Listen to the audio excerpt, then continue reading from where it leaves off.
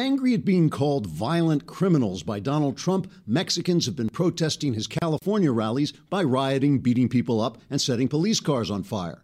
"This will teach Trump to call us gangsters," said one protester, shooting pepper spray into a child's face. "If he calls us gangster again, me and my G's gonna bang him good and throw his sneakers on the phone wire." The Latino protesters were furious that Trump has been promising to build a wall between Mexico and the U.S. to prevent further illegal immigration. They gathered to show they should be welcome additions to their new country by waving Mexican flags and carrying signs that said, "Make America Mexico Again." "How dare he refer to us as illegal," said one protester, "just because we snuck into the country in ways that were against the law. Like all immigrants, we had to suffer through many hardships to get here, like hiding drugs in our lower intestines and engaging in running gun battles with Border Patrol agents." Protesters said they would continue to show that Trump's policies inspire violence by being inspired to violence by his policies. As one protester put it, "We have just as much right to ruin this country as anyone. Why should only natural-born American college students be allowed to cause chaos and scream ignorant, destructive slogans at the top of their lungs?" Hillary Clinton voiced support for the rioting Mexicans and anyone else who might help give her power and or money.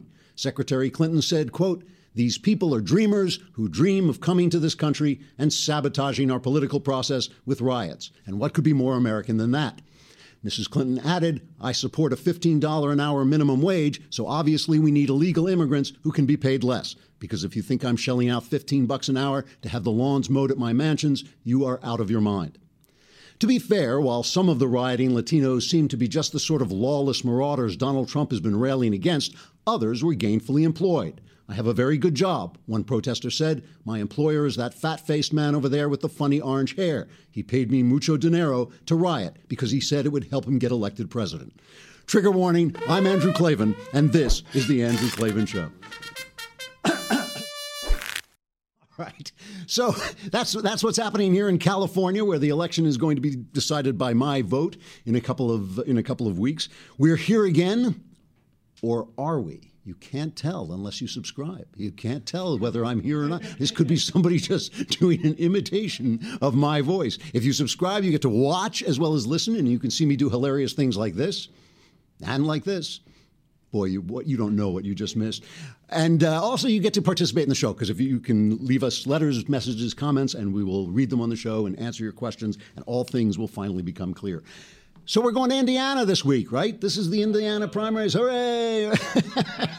Oh, the last stand for Ted Cruz. We've got one poll, the Wall Street Journal Marist College poll, which is the one everybody's touting, that has Trump 15% ahead. But there was another poll over the weekend, the Mike Downs Center for Indiana Politics, which is a very well-respected poll, had it exactly the other way around. Cruz it was up 15%. The pollsters were probably going, Cruz, Trump. I always get those two confused. One of them's up. One of them's up 15%. That's what we know. So, and here in California, this is really amazing. They kind of spin this, our lovable left-wing media spins this as if it's somehow Trump's fault that people are rioting at his rallies, but only the Wall Street Journal got this right. These guys could be paid by Trump. I mean, these are votes in the pocket for Donald Trump. He's sitting around screaming about Mexicans are criminals, and they're out there setting police cars on fire. I mean, it's like an advertisement. It's like they're like a super PAC for Donald Trump. So he goes on. Chris Wallace has him on, and he asks him, "Isn't this a problem for you?" Play the first Trump cut. Are you concerned that if you're the Republican nominee, these demonstrations could disrupt your campaign? No, we were at that particular moment. We had 31,000 people in the stands. It was packed. They've never had a crowd like that. It's the biggest crowd they've ever had. We had 31,000 people. We didn't have a riot. We didn't have anybody even raise their hand. It was like a love fest for an hour and a half. It was incredible. I didn't even see the riot. I guess it was, these are wise guys that stomp on policemen's cars, and it's a terrible thing that people are allowed to get away with this. These were professional agitators. They were wearing masks. The cops told me anytime you see a guy with a mask, you know he's a professional.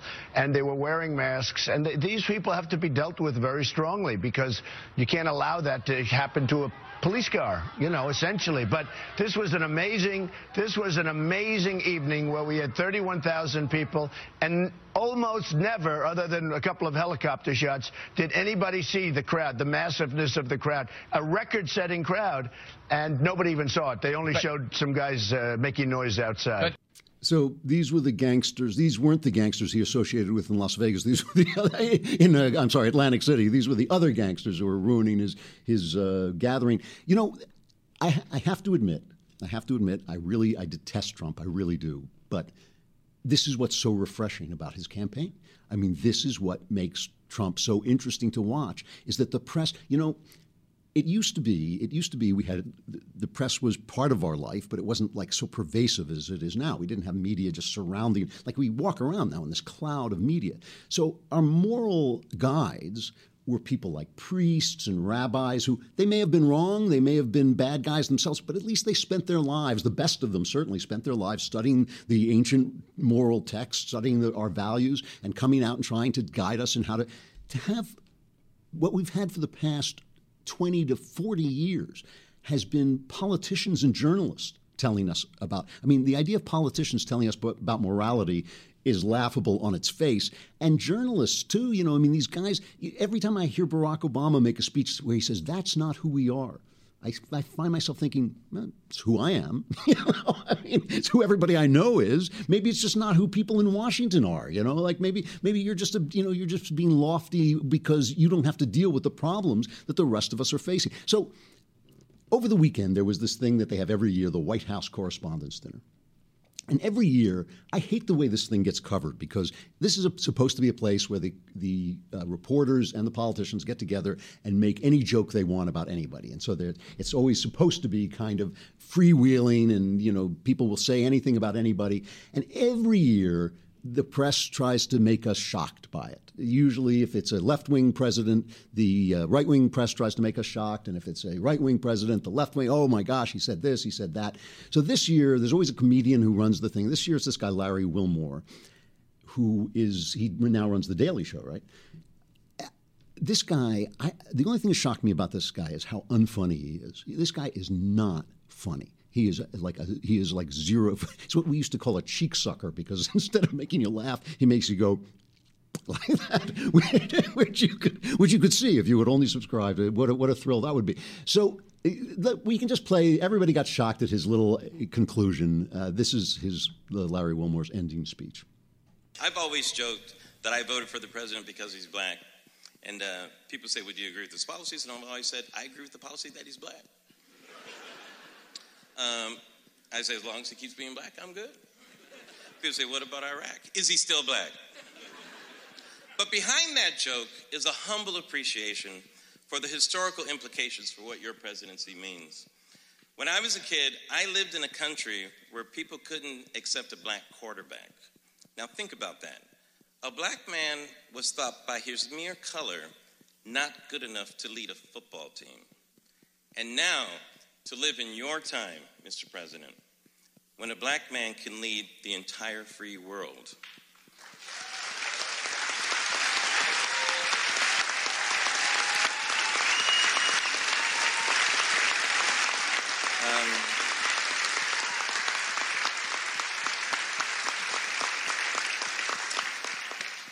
Words alone do me no justice.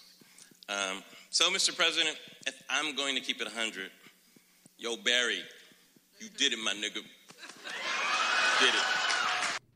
So everybody got upset that he uses the N-word and this, you know, who cares? It's that's the whole point of the gathering. That's not what bothers me. What bothers me is the cheering press.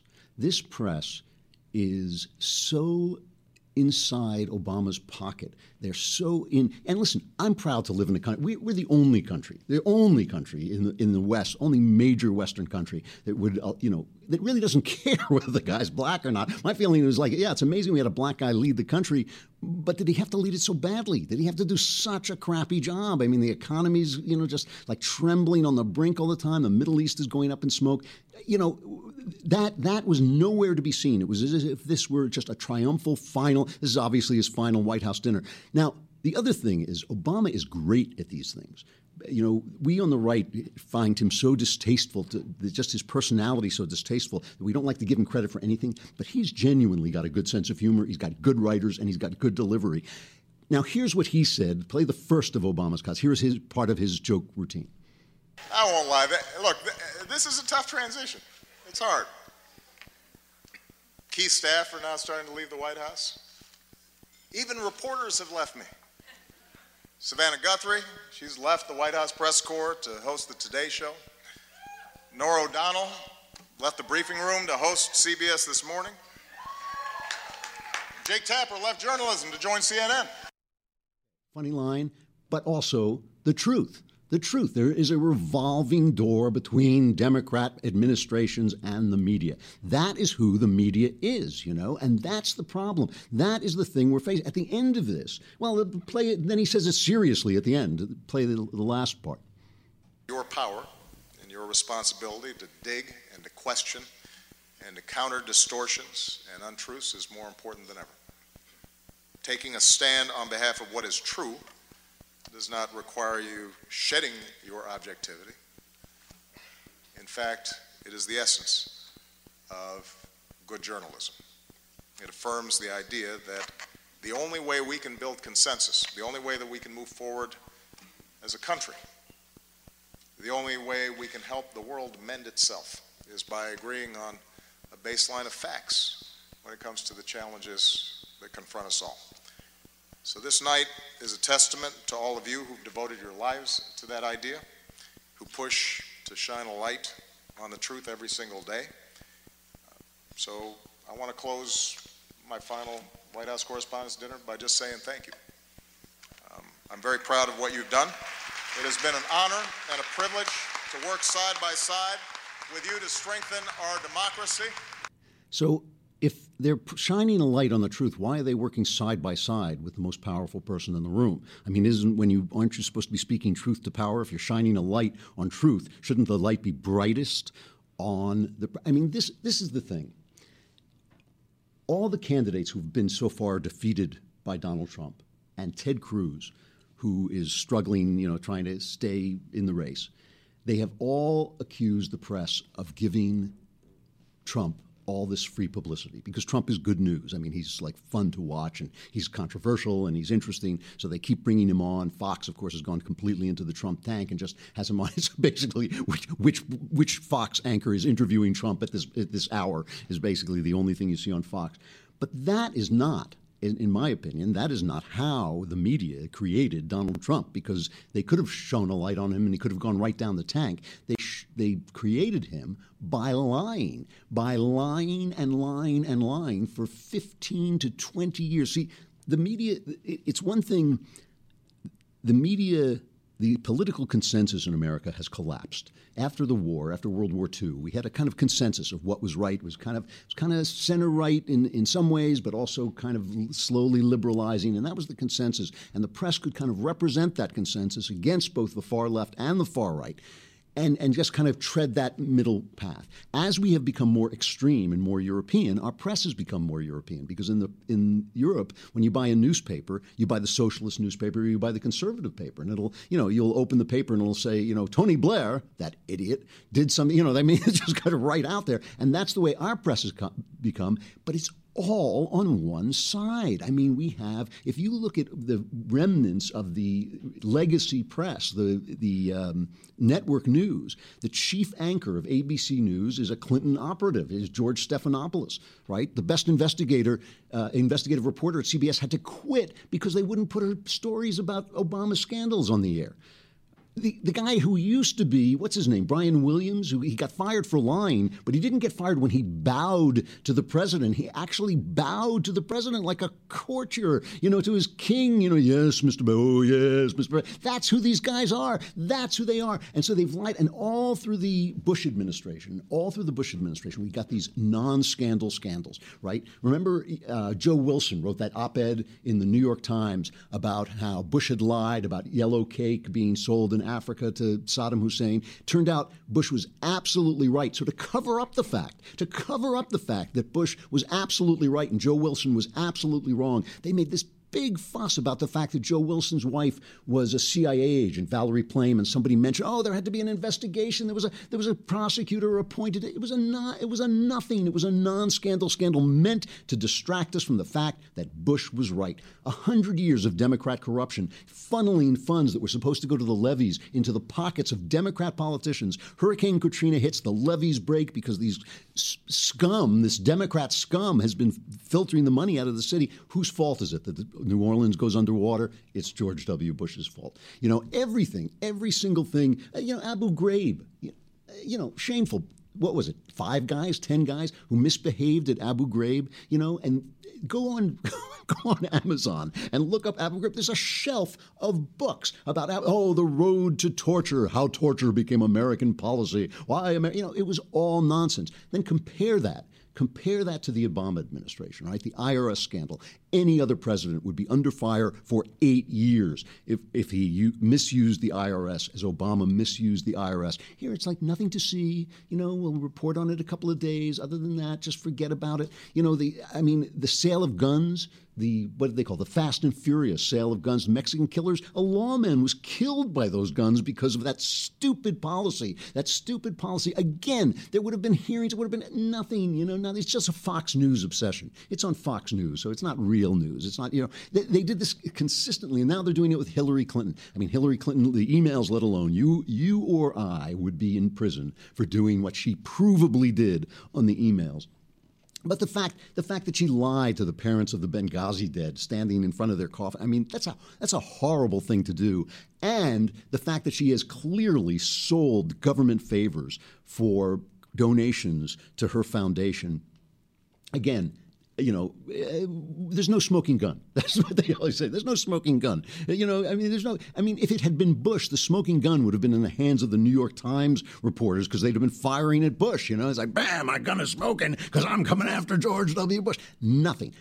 So it's compared to that fog of lies. It's in that fog of lies that Trump's blithering, loudmouth, bullying, name-calling sounds like telling it like it is. That's how, it's refreshing. David Brooks, who is, I don't even know what to call him. He was supposed to be the conservative columnist for the New York Times, but he's just, there's a writer named Gertrude Stein. She was famous for kind of nurturing Hemingway and that whole lost generation. She was an experimental writer. I just hate her work. I hate it. And one day my wife was looking at our shelves and she saw the collected writing of Gertrude Stein. She said, "You hate this. Why do you keep this on your shelf?" And I said, "Because there are many bad books, but there's only one worst book." It's like I just want Gertrude Stein on my shelf, so I have the worst book.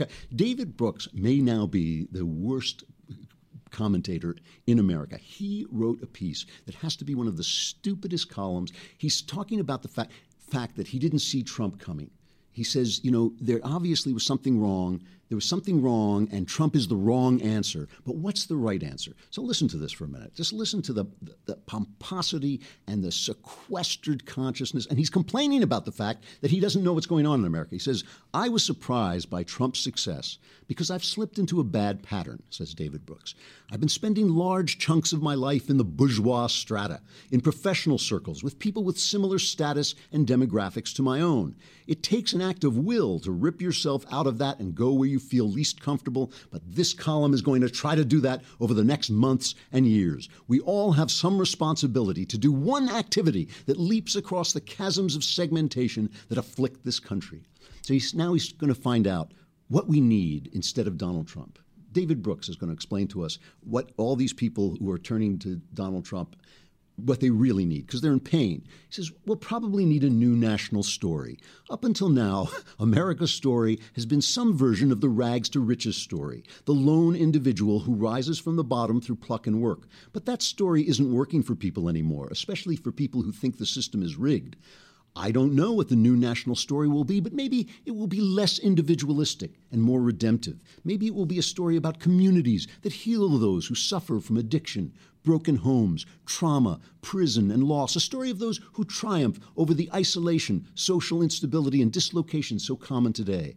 We'll probably need a new definition of masculinity, too. That's what I've been waiting for. I've been waiting for the New York Times to deliver a new, to put down their poodles and take their dresses off, and stop using the women's bathroom and come out and redefine masculinity for me.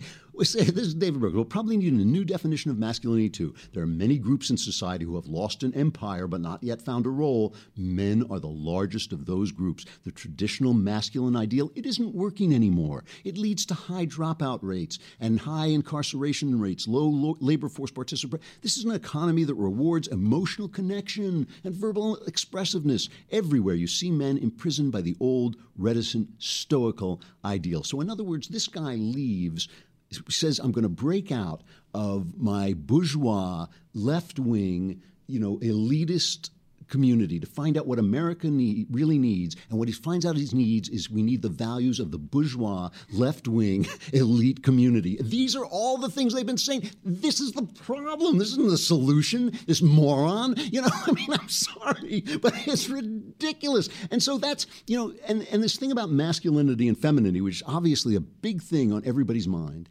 is coming out in the worst possible way between Trump and Hillary Clinton. I mean, this is the thing that is, it's just amazing to me watching this. So Donald Trump comes forward and he says that all Hillary's got going for her is the woman card. If she weren't a woman, she wouldn't get 5% of the vote. Once again, Chris Wallace comes after him, says, this is the problem with your campaign. How are you going to fix this problem? And here again is Trump being obnoxious but refreshing. Now, I got to tell you, strategists in both, if you consciously went about it, if you specifically planned, you couldn't have said anything that would drive your numbers among women even lower. Really? Okay, well, I'm my own strategist, and I like that, what I said, and it's true. I only tell the truth, and that's why people are voting for me. Wait a minute. And don't forget, in the Republican primaries, which I just beat Cruz by numbers that up like 50%, I was up by so much. I had 62 in New York, and I was 63 and 64. Mr. Trump, I mean, with all due respect, whether or not you like, let me just ask the question. But Chris, all of the polls coming out, I won with the women by landslides. I beat Cruz, and I beat I understand. But Hillary Clinton's a different deal. And regardless of whether you like her or not, or think that she should be president or not, to say, I mean, she was a senator, she was a Secretary of State for 4 years, to say if she were a man, she'd get 5%. Isn't that kind of dismissive? Well, Bernie Sanders said a lot worse than that. He said that she almost shouldn't be allowed to run, that she's not qualified to run. And she's not capable. I mean, Bernie Sanders, what he said was a lot worse than what I said, and I'm going to use that. We'll have that teed up. But Bernie Sanders said she shouldn't be allowed to run, that she's not capable. And what he said is incredible. It's a soundbite. It's an automatic. In fact, as soon as she said it, they broke in and they said, I can just imagine Donald Trump watching these statements Bernie Sanders has making about Clinton. So, look, she's a strong person. She's going to have to be able to take it. The fact is, the only card she has is the woman's card. She's done a lousy job in so many ways, and even women don't like her.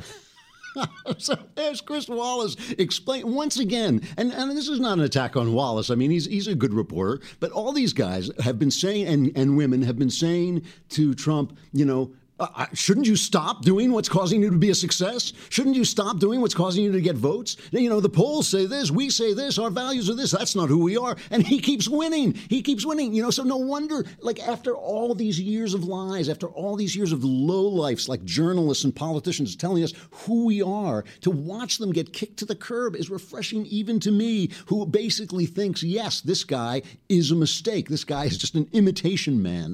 But he sounds like a man because he's dealing with these people. He's knocking down these pins. So now on the other side, you have Hillary Clinton. She's come up with her strategy of how she's going to do. She's going to mock him. She's handing out to her people. She's handing out women's cards, the woman's card, and all this stuff. And she comes on. I guess she's talking to Jake Tapper.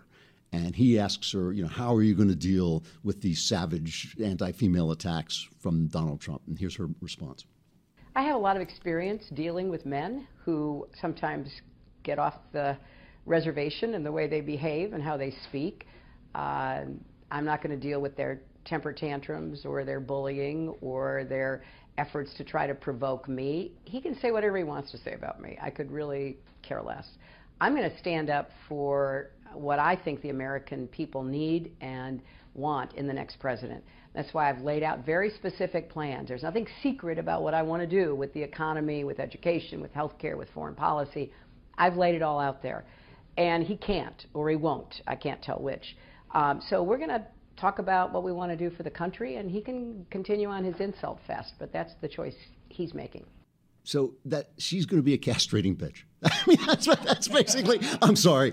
I listened to that and I thought, oh, these men, they misbehave. They're just like children. I thought that's your strategy. And Trump, I'm sorry. I hate to say nice things about the guy, but he put out a tweet and said, she said she's had, a lot of experience dealing with these men. She's done very badly at it. He pointed out, as he pointed out. So you know what? It's like the worst example of maleness. I mean, Trump is like a parody of what a man is, and she is like the worst. She's like evil mommy at this point. So it's like, I feel like the entire country is about to be plunged into the play Who's Afraid of Virginia Woolf. Have you ever seen the play Who's Afraid? You can see it. The movie is great if you ever want to watch it, but it's about this warring old couple. This old professor's just a battle axe wife and this drunken husband. They invite this nice, sweet young couple over, and they just get into a massive 2-hour fight, and that's what this is like. It's like, I've had enough of you men. Well, you think you're going to be president. There is no president. It's something you fantasize. We're living in Who's Afraid of Virginia Woolf, and it's just so. Anyway, the thing is, what we're going to find out if this continues, if Cruz doesn't stop it in Indiana, and even if he loses in Indiana, he may fight on and try and take away the convention. But if we wind up with Trump and Hillary, it's going to be a test. It really is going to be a test of who is closest, whose bizarre fantasy of what America is like is closest to the truth. Because I feel like we have been listening to the David Brooks and only the David Brooks for 20 years, 30 years, maybe 40 years. That's all we hear of these guys who sit around and talk about the crease in their pants and how wonderful it is that Obama's skin is brown. And yes, that's what a wonderful triumph that is. And the economy, I don't know what you people are complaining about. The economy is 5% unemployment rate, 5%. Nobody's working, but still, the way we figure the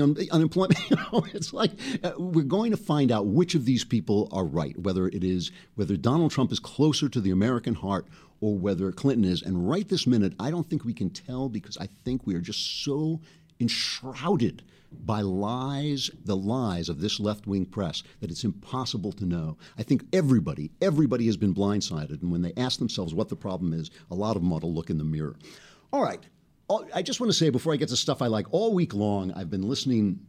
Because I don't like Donald Trump, I've been listening to these pathetic alt-right anti-Semites who come on my Twitter feed and shout all this horrible stuff. And just for anybody who is actually interested in my particular religious perspective, I have written a book called The Great Good Thing, and it comes out in September, but you can pre-order it now, and I wish you would. It's called The Great Good Thing. A secular Jew comes to faith in Christ, and it's the story of my religious journey, and I'm really proud of it. I think it's one of the best books I ever wrote, and you can get it on all of the sites, Amazon, Barnes & Noble. You can pre-order it now, and as I say, I wish you would. Now, stuff I like. This week, we're going to welcome Ben Shapiro back from his Passover break by pulling a bit of a Ben Shapiro on our own show. Ben does this hilarious thing, stuff I hate, And I actually don't like attacking works of art, because works of art are hard to make. I make them, they're hard, and sometimes I'd rather like just sort of ignore the ones I don't like and sort of praise the ones I do. But this week, I would just like to take a look at a couple of works that have been super praised that I think stink. Okay, so this is stuff I like that I hate, or stuff you like that I hate. I mean, these are things that are listed maybe among the best movies, the 100 best movies. And the first one is one of my least favorite films, and I don't dislike it because I dislike it. I dislike it because it's bad. It's a bad movie, and the movie is American Beauty. This won the best film Oscar for 1999. Excellent performance by Kevin Spacey, written by the guy whose name just went right out of my head. What's his name? Anyway, I'll come back to it, but he's done a lot of stuff since on HBO. A very highly praised writer. And American Beauty is about a suburban husband who has an affair with a young girl. Except the problem with it is that it's really about being gay, and it's a dishonest movie. That's what really bothers me about it. If you read the movie as a story about a married man who has an affair with a young boy, the whole movie makes sense. Now, basically, that doesn't bother me. We just talked about Who's Afraid of Virginia Woolf, also written by a gay guy, also could be seen as gay. One of the greatest American plays, Streetcar Named Desire, also written by a gay guy, clearly with a lot of gay imagery in it, but still, it applies to everybody. It's universal. Both Virginia Woolf and Streetcar Named Desire are universal plays because they found, these playwrights were brilliant, and they found the universal truths in all of this. Everything in American Beauty is false. Its depiction of the suburbs is from another time. It's from the 50s. It's totally dishonest. It reads as if a guy had never been in the suburbs. Its love affair between Kevin Spacey and the girl is also dishonest, very much really a gay love affair being kind of, with a woman playing the young boy's part. And most dishonest of all is this picture of Chris Cooper playing a Marine colonel, which is who hates gay people because he really is secretly gay. And this is just a gay fantasy that is complete nonsense. I mean, plenty of people just hate them because they hate them, and I'm not condoning it. I'm just saying it doesn't come out of anything self. One of the silliest scenes in this movie is this one where Chris Cooper, as the Marine colonel, is attracted to Kevin Spacey and starts to think that maybe Kevin Spacey's making a pass at him. Yep, we missed it. Your wife is with another man and you don't care? Nope. Our marriage is just for show. A commercial for how normal we are when we're anything but.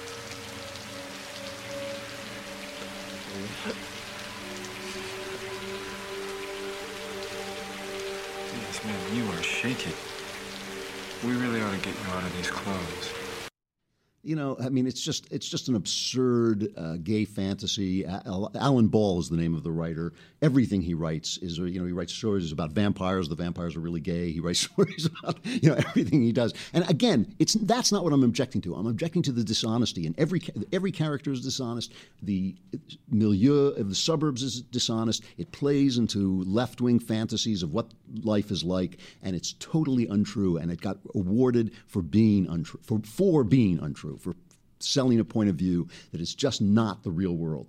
Really dislike this movie, American Beauty. And we'll have more things that I dislike as the week continues, probably including the Indiana primaries. But we'll talk about it all, and we will not lose our senses of humor, by God, as we go down the drain together. I'm Andrew Klavan. This is The Andrew Klavan Show. Come back again tomorrow. We'll keep it up.